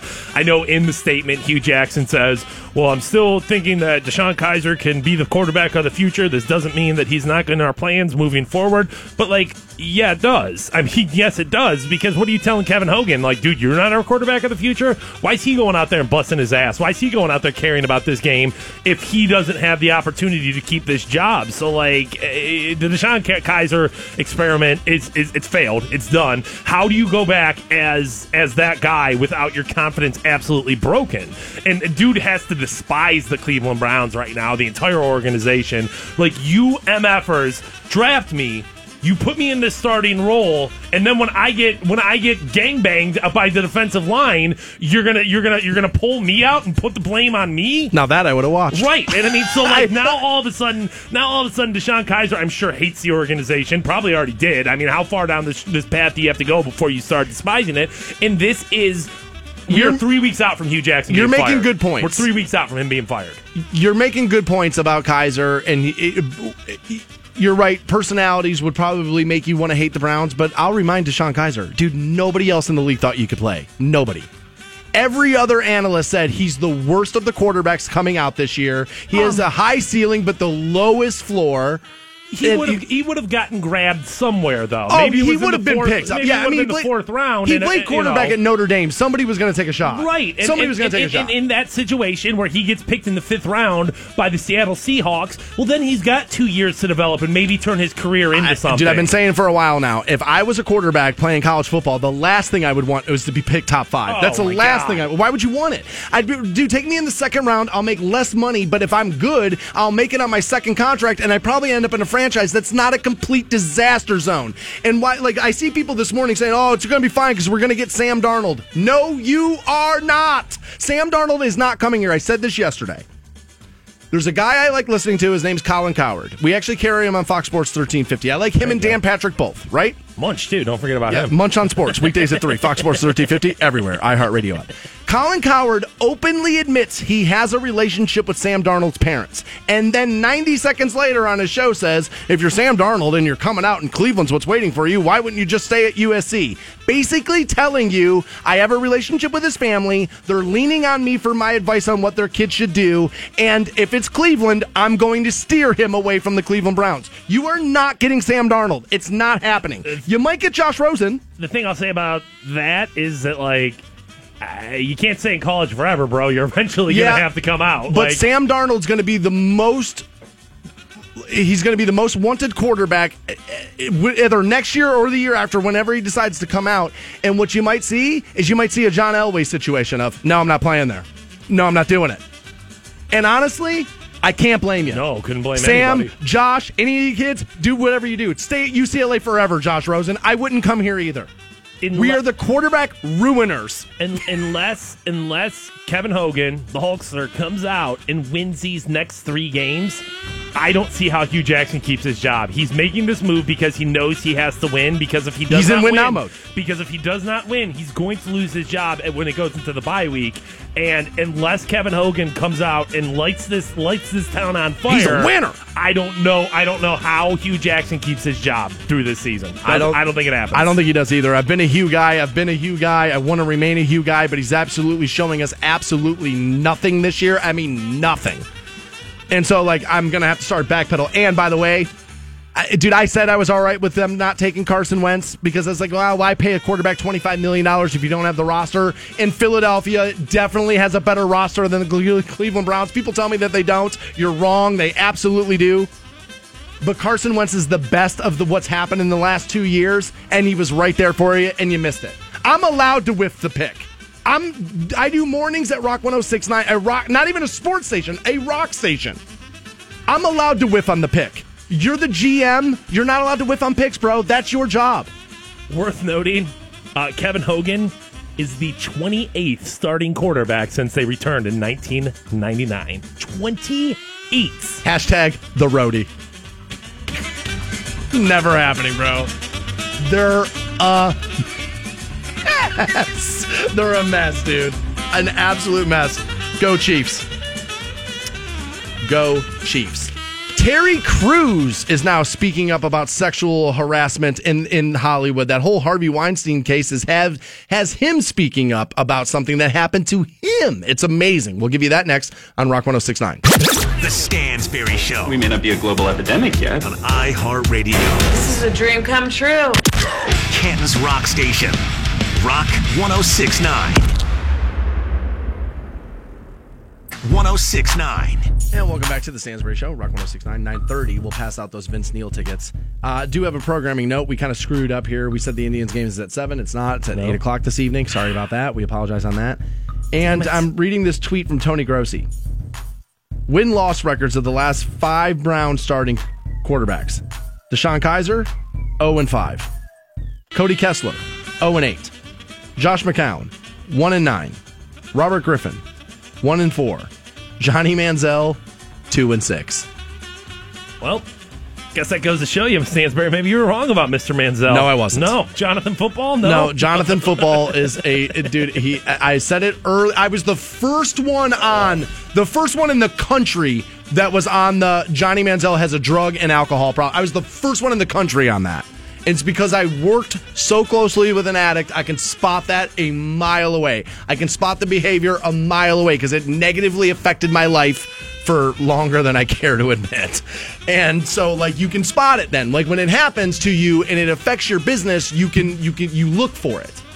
They have to pull off this win, dude. If they don't, I mean, Hugh Jackson's ass is literally on the line here. There's no doubt in my mind. I don't think a win saves him. You do? Oh, I think that it at least gives him a buffer zone. I mean, if he can win 2 out of the next 3 before they go into the bye week, that at least gives him a buffer zone. You think? To Haslam, yeah, because, listen, the last thing anybody wants is to restart the process. I don't think it's a good idea. I think you have to give it time, and granted, we've given it a season and a half at this point, but when you're starting that bad, you have to know it's going to hurt. This is year 3, right? Of Hugh? No, I think year 2. Okay. Year 2. So it all right, yeah. I mean, it's normally 3 years before you turn something around in pro sports. But how many opportunities are you willing to give somebody who is not giving you results? Well, no, yeah, you're right there in the sense that normally you start to see a little bit of progress by year 2. By year 2, you do. By midway through year 2, it's like, all right, you're not a mess anymore. And then year 3, it's like, oh, look, they're ripping off a couple of wins in a row there. Now, some of the things are not Hugh's fault. And I don't, much like I said when I went to the Browns game, I went to the Cincinnati game, and I was sitting there with my buddy, and I said, dude, the problem with this is I can't tell if Kaiser's good or not, because everybody around him's such a joke that it's like, well, that ball should have been caught, and that ball should have been caught, and this, so it's like, now, for Hugh, I feel the same way, where it's like, well, if he's not picking the groceries, then can I blame him when the meal doesn't taste good? I guess really what this boils down to for me is somewhere along the line, somebody's got to be accountable, right? Because I think it's Sashi Brown. It's not Deshaun Kaiser, it's not Hugh Jackson, but if it's Sashi Brown, I think everyone agreed coming into this season that the team this year could beat the team last year. Now we haven't seen that yet, but I think everyone agreed that on paper the team looked better this year than they did the previous year. So I don't know. Is it on Sashi Brown, or is it just on this organization as a whole because it's been ownership changes, it's been GM changes, it's been head coach changes, it's been quarterback changes. Oh, we need this. We need another player. We need another draft pick. We need this. And God, dude, they just can't get it done. They just can't do it. You can either evaluate talent or you can't. And they're starting to really look at the fact that it's starting to become obvious, maybe you can't evaluate talent. Well, but that being said, I mean, Myles Garrett, dude, the country told you to take Myles Garrett. That was everybody not everybody, but most people felt like that's a home run pick. We're looking at this from the since 1999 perspective, and I can't put all those ills of past regimes on Sashi Brown. I mean, I don't know what this answer is, dude. I don't. I wish I did. Twitter telling me the defense has shown progress, and it's shown more progress than the offense. I'm not sure it's shown real progress or if it just looks that much better than what you see on the offensive side of the ball. I think that's more likely in this scenario. But again, if the defense has shown progress, remember, I was the guy that starting the season, I said people were going to ask, when is Greg Williams going to take over this team? Stand your date up next to an ugly chick, and you're like, damn, dude, my girlfriend just got hotter. Exactly. Stand her next to Jaden James, and you're like, damn, dude, my girlfriend's not that hot. So see, why you gotta do that? I got a date tonight. And like, I'm gonna be sitting there thinking, like, dude, I want to bang this chick, but she's not Jaden James, and Fanto said I shouldn't do it. So of course the Browns defense is going to look considerably better because it's the only thing out on the field that's even close to a functional football unit. I mean, the special teams this year are an absolute joke. The offense is anemic at best. I mean, well then yeah, like, all right, well the slightly below average defense look pretty good. You know, I hear a lot of, like, you know, Scott from Waiting for Next Year is really big into this. Well, they're not giving up on him. Well, how can you tell? How can you tell? Dude, all they do is lose. I think Scott's giving up on the Browns, though, and he's tweeting right now about stuff. And I feel like you're starting to see, and maybe this is, you know, as you get older, maybe as you mature, but you're starting to see guys, even our buddy Dustin, who are dyed in the wool, orange and brown till the day that they die. You're starting to see people jump Every off. Monday, Dustin jumps right back on the bandwagon. Sunday afternoon, he can't take it. It's like, it's over. You guys are right. They suck. And then on Monday morning, he's always tweeting at me, why so negative? They're going to be fine. And it's like, I don't think they are going to be fine. I mean, don't get me wrong. The NFL has bigger issues than the Cleveland Browns, but at least from the Northeast Ohio perspective. If they didn't have the anthem protest, no, they don't. At least from the Northeast Ohio perspective, I can't be surprised that games aren't selling out. I can't be surprised that people aren't watching on TV because it's awful, dude. I've said awful. I've said a bunch of times, too, that I can't believe the NFL hasn't intervened on some level. Like, I know you don't really want them to do it because you don't really want the puppet master pulling the strings, but we're an original.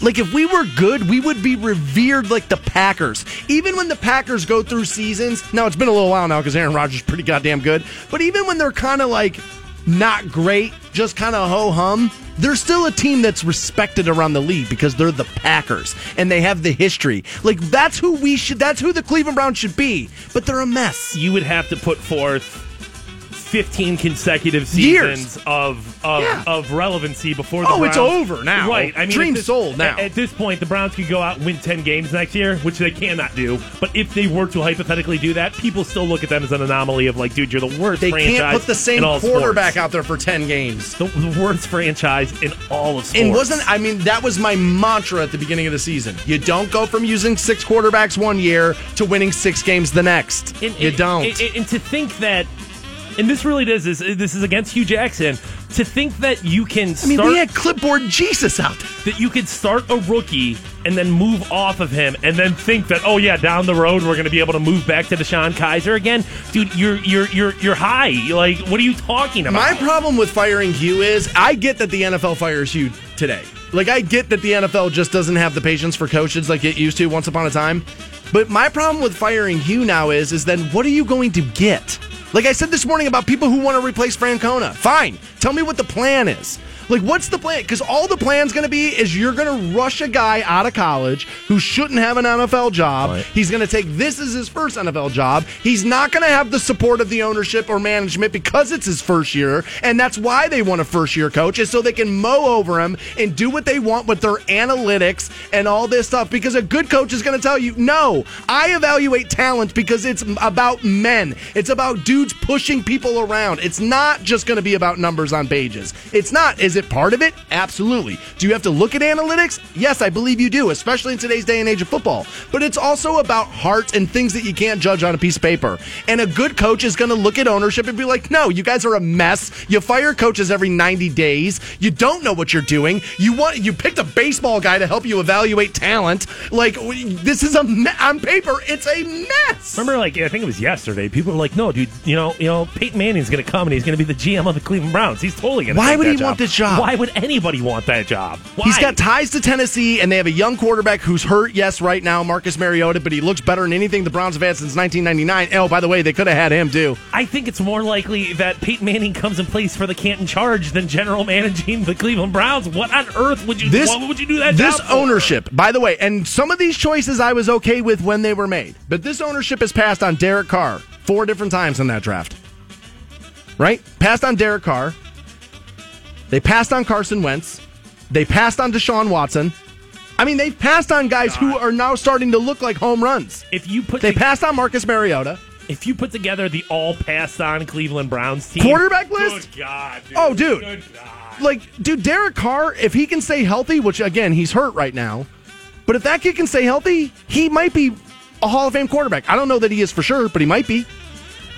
Now, Deshaun Watson, he inherited Houston, and that roster's loaded. He's got Bill O'Brien, an offensive coach. He's got a lot of stuff there that benefit Deshaun Watson. Not sure Deshaun looks that much better in a Cleveland Browns jersey than what we have now. Joe Montana doesn't look better in a Cleveland Browns jersey, bro. Nobody. But they should. You got a running back and an offensive line.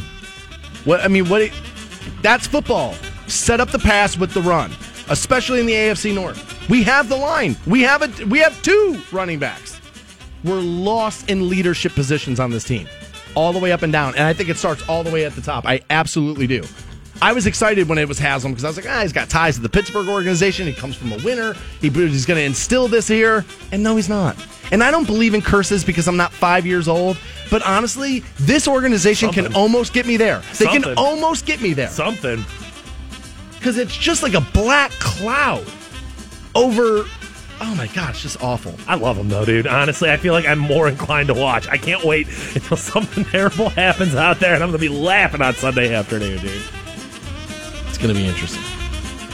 I almost feel bad for Kevin Hogan. But we'll see if he can pull us out of the tailspin. Terry Crews has been sexually assaulted while on the job in Hollywood, along with some women, he claims. This was not Harvey Weinstein, but another powerful Hollywood person, he claims. Won't name them. I find that interesting. We'll get into that story next on Rock 106.9. Dan Stansbury and his boy wonder Matt Fantone. At last, two heroes. The Stansbury Show, Rock 69. And welcome back to the Stansbury Show. We're going to give you these Vince Neil tickets here momentarily. He's playing the Hard Rock Roxino, Northfield Park there. He'll be up there in January. You will be too.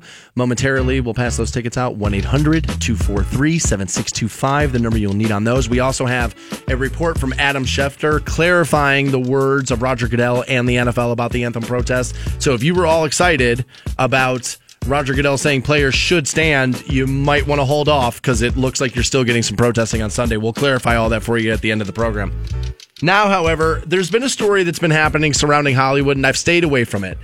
And the reason why is not because I'm a liberal that won't expose my own liberal biases and when a liberal gets in trouble, you won't talk about it. That's not why.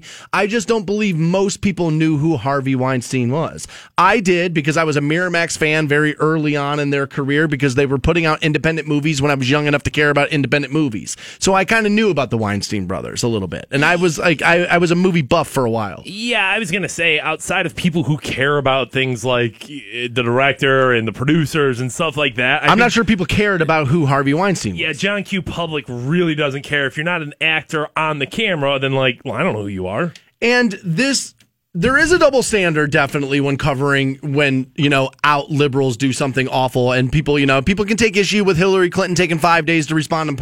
You know what I mean? I'm fine with you having that opinion. People are blasting Barack Obama for not saying anything about it. It's like, dude, that guy did 8 years worth of service. If he wants to wind sail with his wife, I'm totally fine with it. I don't care. I don't necessarily need Barack Obama's opinion on Harvey Weinstein. Yeah. I don't necessarily need that. Fair. All right. I mean, right. I expect him to say things about things, but if he doesn't, I'm not see, I don't care. And not commenting on something doesn't necessarily mean that you're okay with it. I mean, has anybody asked you the question? Every time something happens, is Barack Obama supposed to come out and be like, hey, here's my opinion on this. Hey, right. Here's my opinion on this. It's so funny. Most of the time when he says anything about anything, you're done being president. Shut up. And then he doesn't say something, and now you want to attack him for not saying stuff. So you got to pick a lane. Would you want people to talk or you want them not to talk? I'm mostly for people opening up their voice and saying some stuff, right?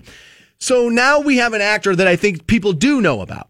And his name's Terry Crews. And I find this to be interesting because Elijah Wood's been talking about this forever. He's been talking about how there's a ring of pedophiles running Hollywood and they just pass child actors around and everybody shut him up. Everybody for a lifetime shut him up and shh, don't say that. Yeah, I mean, I read the article, so I don't know if it was necessarily stifled, but it never caught traction. Nobody ever cared. Oh, he's openly talked about a couple of times how people have gone out of their way to shut him up and things like that. You know what I mean?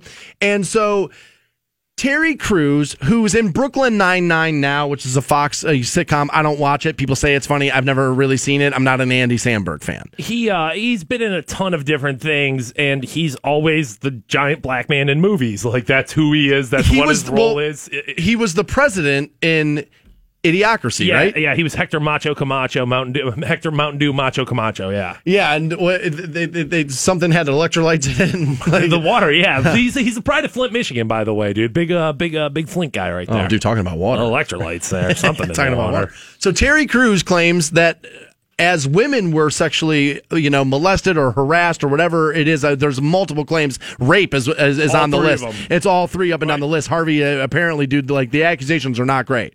So Terry Crews says that he was sexually harassed in the workplace in Hollywood by a man. He says, this whole thing with Harvey Weinstein is giving me PTSD because this kind of thing happened to me once. My wife, this was all over Twitter. It's multiple tweets. He says, my wife and I were at a Hollywood function. This is last year at a high-level Hollywood executive came over to me and groped my privates. Jumping back, I said, what are you doing? My wife was standing right there, saw everything, and we looked at him like he was crazy. He just grinned like a jerk. I was going to kick his ass right then, but I thought twice about it because of how this would appear. 240-pound black man stomps out Hollywood honcho, and that would have been the headline. Oh, yeah. For sure. Terry Crews is absolutely right about that. He says, I probably wouldn't have been able to read it because I would have been in jail, so we left. And he's like, that night and the next day, I talked to everyone I knew and worked with about what happened. He called me the next day with an apology, but never really explained why he did what he did. Well, he had too many cocktails, thought you were attractive, thought that was the right thing to do, and groped him. Now, I don't know if Harvey Weinstein did what he did with these women, but I will tell you that I'm not shocked to find out that a man with a position of power over women will use it inappropriately with sex. I'm never going to be shocked by that. I mean, in the sense of like, well, I don't know. Yeah, I don't necessarily know a lot of things. That he did it, but could I believe it? Do I believe it? Do I think he did? Yes, 100%. I mean, dude, the casting couch term didn't come out of nowhere. No. You know what I mean? Like, it didn't just come out of nowhere. And you're right. I mean, like, when you put men in position of power, they're going to gravitate toward their vice. And for most men, the ultimate vice is women. I'll give you a little bit of personal history here with me, right? Not that I've been inappropriate, but man, I don't know if I should admit this about myself in 2017 or not. But in the past, when I was hiring interns for the program, did I hire interns that were more attractive sometimes? Yes. Because of the way it would look in photos, the way it would look when, in things that would think. Did I absolutely do that? Absolutely. No. So I use my position of power probably inappropriately. Yeah, but is that... Is that just smart business or inappropriate? I don't know. Is that inappropriate? Yes, but not in the sense of. I mean, I didn't grope anybody. It's unfair, right? I would say more unfair than inappropriate. Okay, yeah. Like, I was never sexually inappropriate with any of my interns or anything like that. As a matter of fact, I missed a wide open opportunity with one of them that I honestly, to this day, I kind of regret. But, like, I always felt like, dude, I'm not doing this because they work underneath me and that's not right. Having sex with your subordinates at work, not a good thing, but that's not necessarily sexual harassment. That's not necessarily molestation. That's not any of those things. If I find out that some radio host is banging out one of the interns, so I look at him a little bit like, dude, come on, you're putting your career on the line for this, but it's not the same thing as non-consensual touching of somebody. Right. I'm being told Obama did make a statement on the Harvey Weinstein thing. I know he did, but it was only after 5 days when people claimed, like, look, he's not saying anything. Look, he's not saying anything. He did kind of have to be, him and Hillary both had to be dragged into making a statement. They did. That is true. As a left-leaning person, that is 100% totally true. Now, people are going to be like, well, Harvey Weinstein, a big donor to the Democratic Party. Like, yeah, sure, that's an issue. And, like, yes, politicians who have taken money from him or have, relationships with him, yes, you should totally disavow return him the money and donate that money to. But like, let's not act like sexual assault or being a sexual predator is exclusive to one side of the aisle or another. It is sold to us that way, though. It is sold to us that way. It's also sold to us that it's solely a woman's issue. So it's interesting to hear Terry Crews speak out about this. I'm not going to tell any victim how to handle their own situation, but I would have preferred Terry Crews give us the name on this. I would have preferred that. I think now, if there's ever a time to start doing it, this is probably it. The Weinstein thing's probably it. But I believe this stuff happens in Hollywood for sure. I do. I believed Elijah Wood too. Having been the victim of child abuse, like, believe me, I just know it's out there, and there's no way a group of people that big. I mean, dude, it's hundreds of thousands. I mean, dude, thousands of people. That's the thing is there's going to be pedophiles in that ring, and there's going to be people on both sides of the aisle. You're absolutely right about that. No matter what group we're talking about, whether you're a Hollywood celebrity, whether you're a gas station attendant, whether you're leaning right, leaning left, whatever walk, whatever race you are, there are going to be predators within that group, and it's not exclusive to one side or the other. And if it's being presented as such, it's being presented wrongly. Like, of course, there's going to be people who are Right. monsters on both sides. Yeah, I absolutely believe this. And I believe why he didn't say anything about it. Because, again, you know how the media would have portrayed it?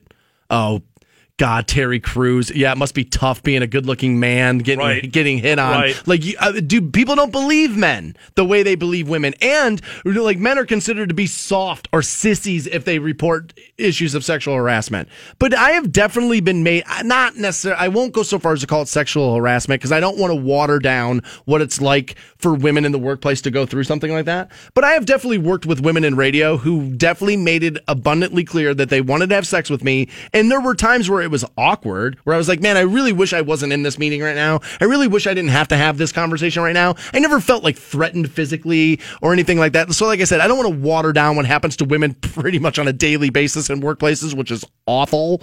Like, so I you know what I mean? I don't want to water that down, but I've definitely been in that case, but and did feel like, well, if I complain about this, people are going to call me a puss. Like, I can't do that. Like, I can't, you know what I mean? There is, and that maybe does need to change a little bit.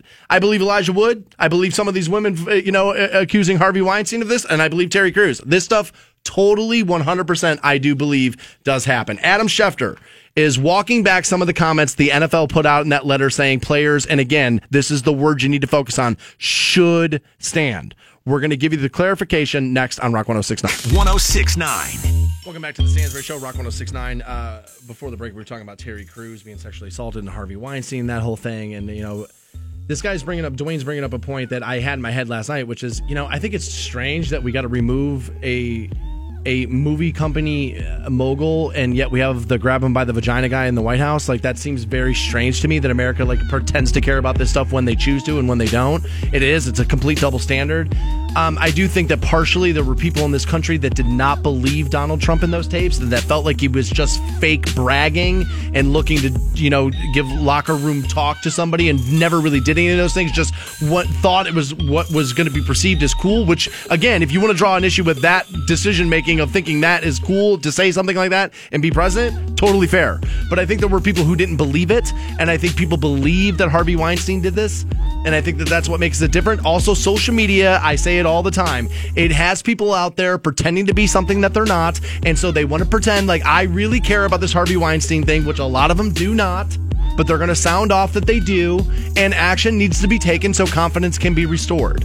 Now, all I hear is like, oh, well, the NFL, it's got to be the thing that unifies us, how we treat the flag. I'd like to think that being against sexual assault in all cases is enough to unify us, but maybe I'm wrong. Nothing is. Maybe I'm wrong. Nothing is. All right. Music, maybe.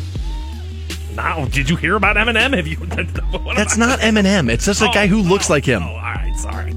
Speaking of the NFL, earlier this morning on the show, we reported that the NFL sent out a letter to teams saying, look, we think you should stand. And I kind of took that as, oh, God, the NFL is going to end this protest. And Adam Schefter now is coming out and saying, whoa, everybody's got to slow down. There's still meetings coming next week. Fantone has Adam Schefter's quotes here. I believe you do. I'm sorry. Yes, no, it's all right. It's an NFL statement. This is coming from the NFL. He's just giving the NFL statements out. Okay. Correct. Commentary this morning about the commissioner's position on the anthem is not accurate. As we said yesterday, there will be discussion of these issues at the owners' meeting next week. The NFL is doing the hard work of trying to move from protest to progress, working on bringing people together. Commissioner Goodell spent yesterday with Miami Dolphins players, law enforcement, and community leaders witnessing firsthand the outstanding work that our players and clubs are doing to strengthen their community. Translation, guys are going to be kneeling on Sunday. Players from around the league will be in New York next week to meet with owners to continue our work together. This is it's a mess. At this point, dude, the NFL, dude, you guys really, really effed up. Yeah, they did. Do the players have a point in what they're trying to initially have brought across to the table of, hey, we need to discuss police brutality. Yes. We need to discuss community relations. We need to discuss racial injustices. Yes, those are all very valid things. Does the NFL owners group have a point of, those are fine, but we need to protect our brand. We need to make money. We need to do all those things. Otherwise, we're all unemployed. Yes, right. Those are two real and valid thoughts right there. How in the off season did this not turn into, guys, we're putting a new rule into place where you have to stand for the NFL? or you have to stand for the national anthem. But You can't do it now. We are putting forth an initiative to work on a countrywide, a citywide, and a local level of how we are going to improve these community relations. We're both, I get it. That's the nice thing to do. Why is it the NFL's job to do it? Because they want to succeed. It's whether it's their job or not. If you want your players to be happy, if you want your employees to be satisfied, and you want them to not protest and to not bring your business. You know down, what I want? I want everybody. I I want everybody back in the tunnel during the anthem. That's what I want. I want the NFL to have to give back the money to the military. I want everybody in the locker room during the anthem. Either that or end the anthem, flip the coin, play the goddamn game. I'm enough of everything because it's just a mishmash mess. The players screwed this up from the beginning. The NFL has screwed this up in their responses. The players had the police killing Trayvon Martin in their letter to the league, which did not happen. They are disorganized too. The NFL has bumbled their response. The whole thing's a mess and embarrassing. I can't believe the most popular sport in this country for the last 30 years can't get their act together. Honestly, it's saddening. Like, Jesus, guys, get your ish together. Figure it out. Aside from that, we're done for the day. Be back at it live tomorrow morning, 6 a.m. on Rock 106.9. Missed anything from the day? Podcast it shortly after 10 a.m. at WRQK.com. We'll see you guys tomorrow. See you. The Stansbury Show. Rock 106.9. Hey, guys, it's Stansbury here.